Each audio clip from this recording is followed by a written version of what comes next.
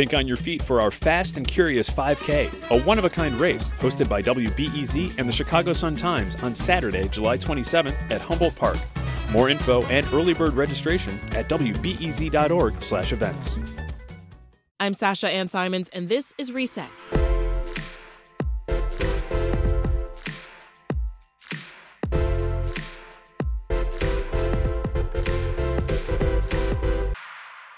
Here's a club that no one wants to be a member of, the City of Chicago's Do Not Hire list. It's intended to be a list of city employees who may have abused their positions and disgraced city government through misconduct or incompetence. But after a fourth employee in the mayor's office says that they were placed on the list, not because of ethics, but in retaliation for complaints that they made, well, people are questioning whether the list is justifiable or just political payback. So for insights and history on this list, I sat down with Leigh Giangreco, government and politics reporter for Crain Chicago Business, and David Greising, president of the Better Government Association.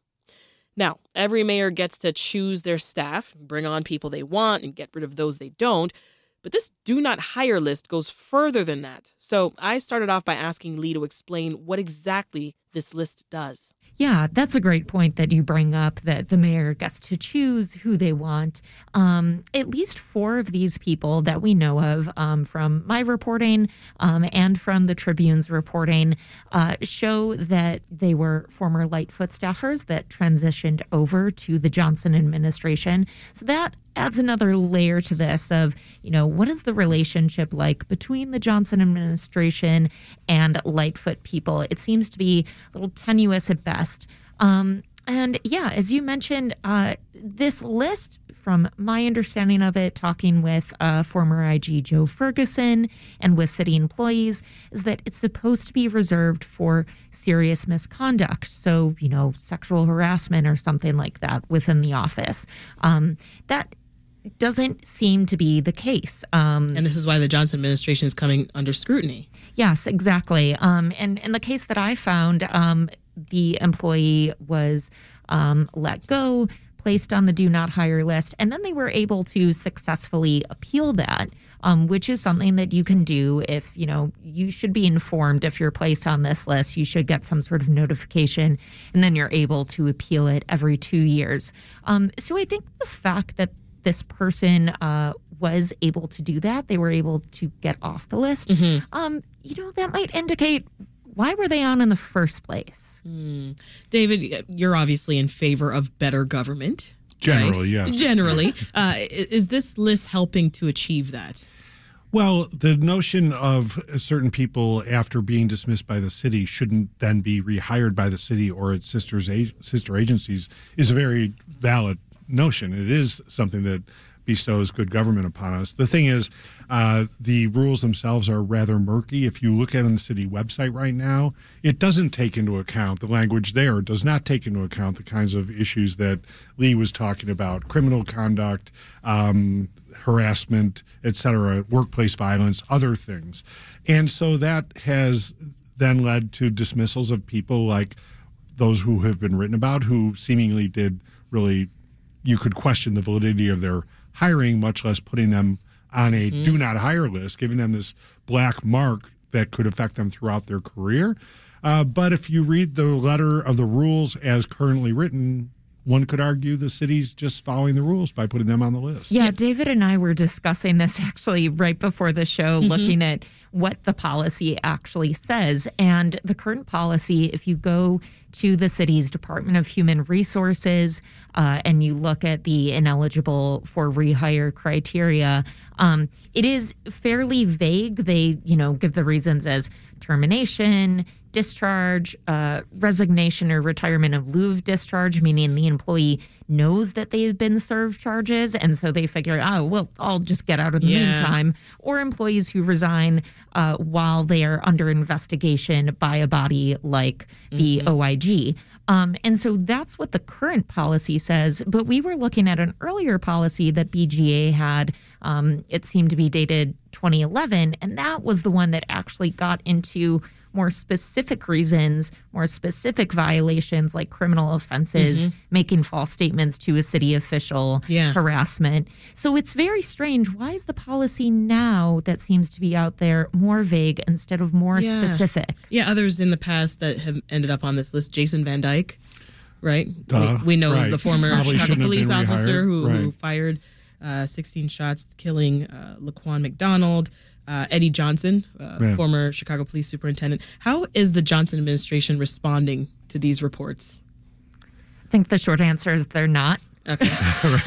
I reached out to them and wanted to know more about the policy, and they basically sent me the same statement that I think they sent the Trib, which is just, we're not going to talk about. Yeah, I have the quote here: "We wholeheartedly reject any claims of inappropriate behavior or employee retaliation." And this was from Ronnie Reese, Johnson's spokesperson. There are bigger issues here that the Johnson administration and really the city at large, including the city council, need to be addressing. For example, city council for a while really didn't think that it fell under this rule. And it took the departure of Noel Brennan, who was the enforcer for the Schechtman decree, pointing that out to finally get city council to say, yeah, we won't hire people on the do not hire list.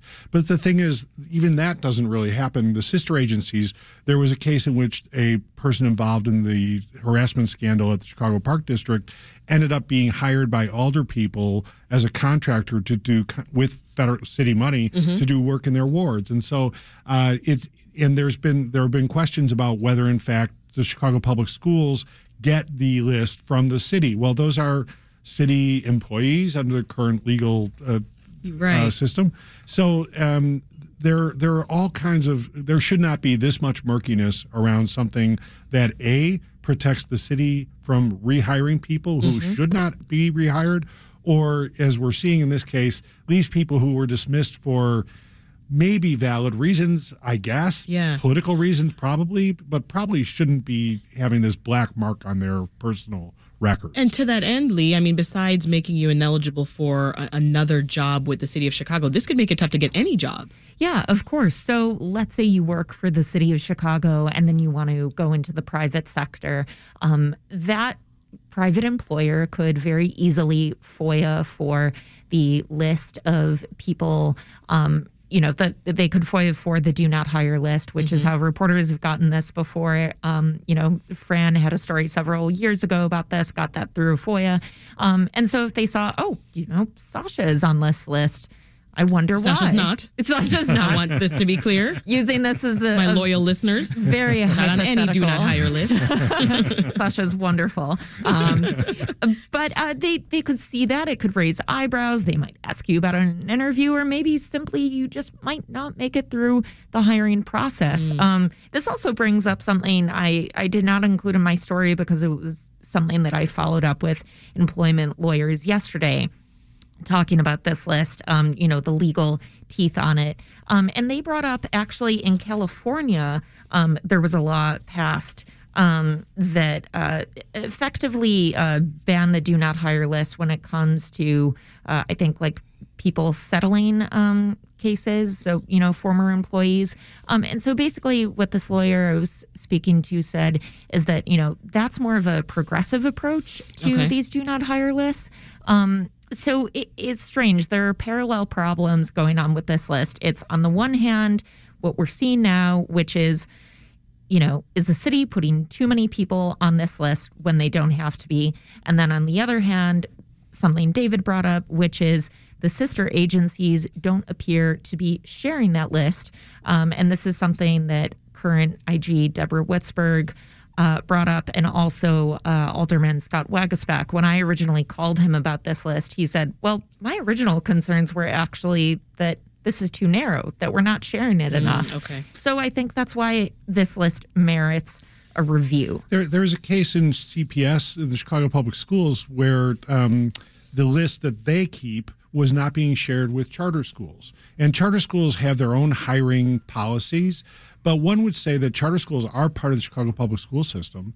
And if somebody is unfit to be hired by the typical public schools in the system, shouldn't they also be unfit for hiring in the charter schools? And so again, there's a lot of inconsistency, way too much room for interpretation right now, and probably not enough detail in the current policy posted on the city's HR website.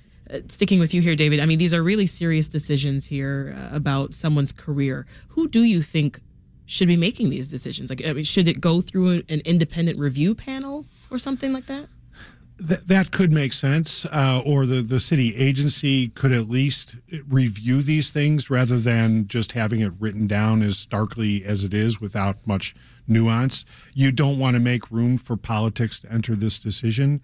The Inspector General probably should be taking a look at this now that this has surfaced, and also ought to be taking perhaps a look at why are people being fired?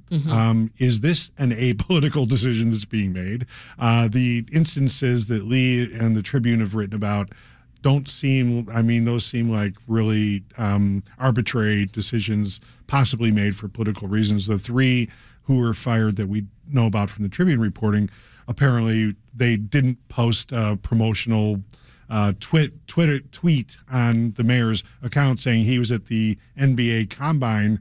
And their reason was, well, we're live streaming a police officer's funeral. We're not posting promotional tweets right now.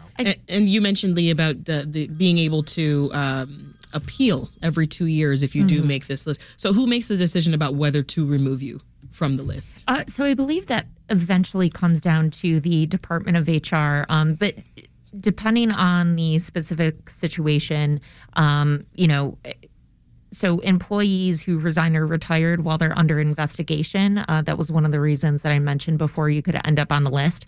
That investigation could lie with OIG. It could lie with, another agency like the Civilian Office of Police Accountability.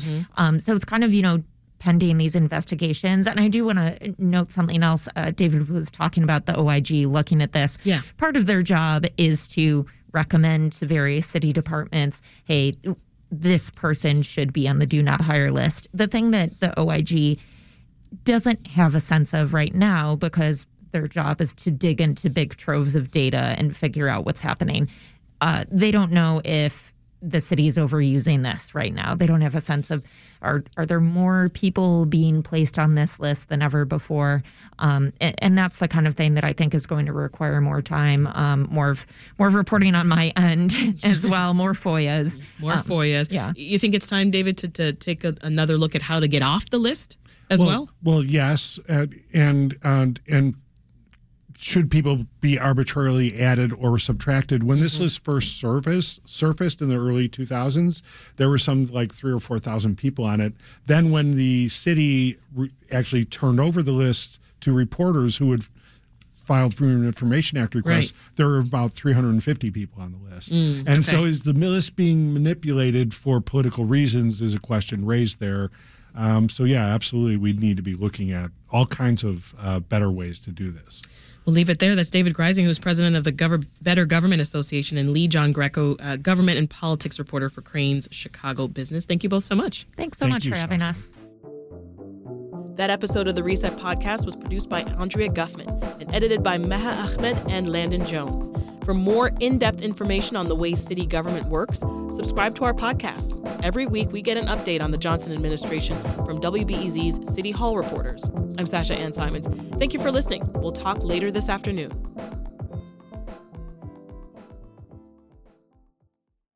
Thanks for listening to the news live on WBEZ and NPR. The WBEZ stream sounds great in the kitchen on your smart speaker and anywhere on the WBEZ app. Listen every day.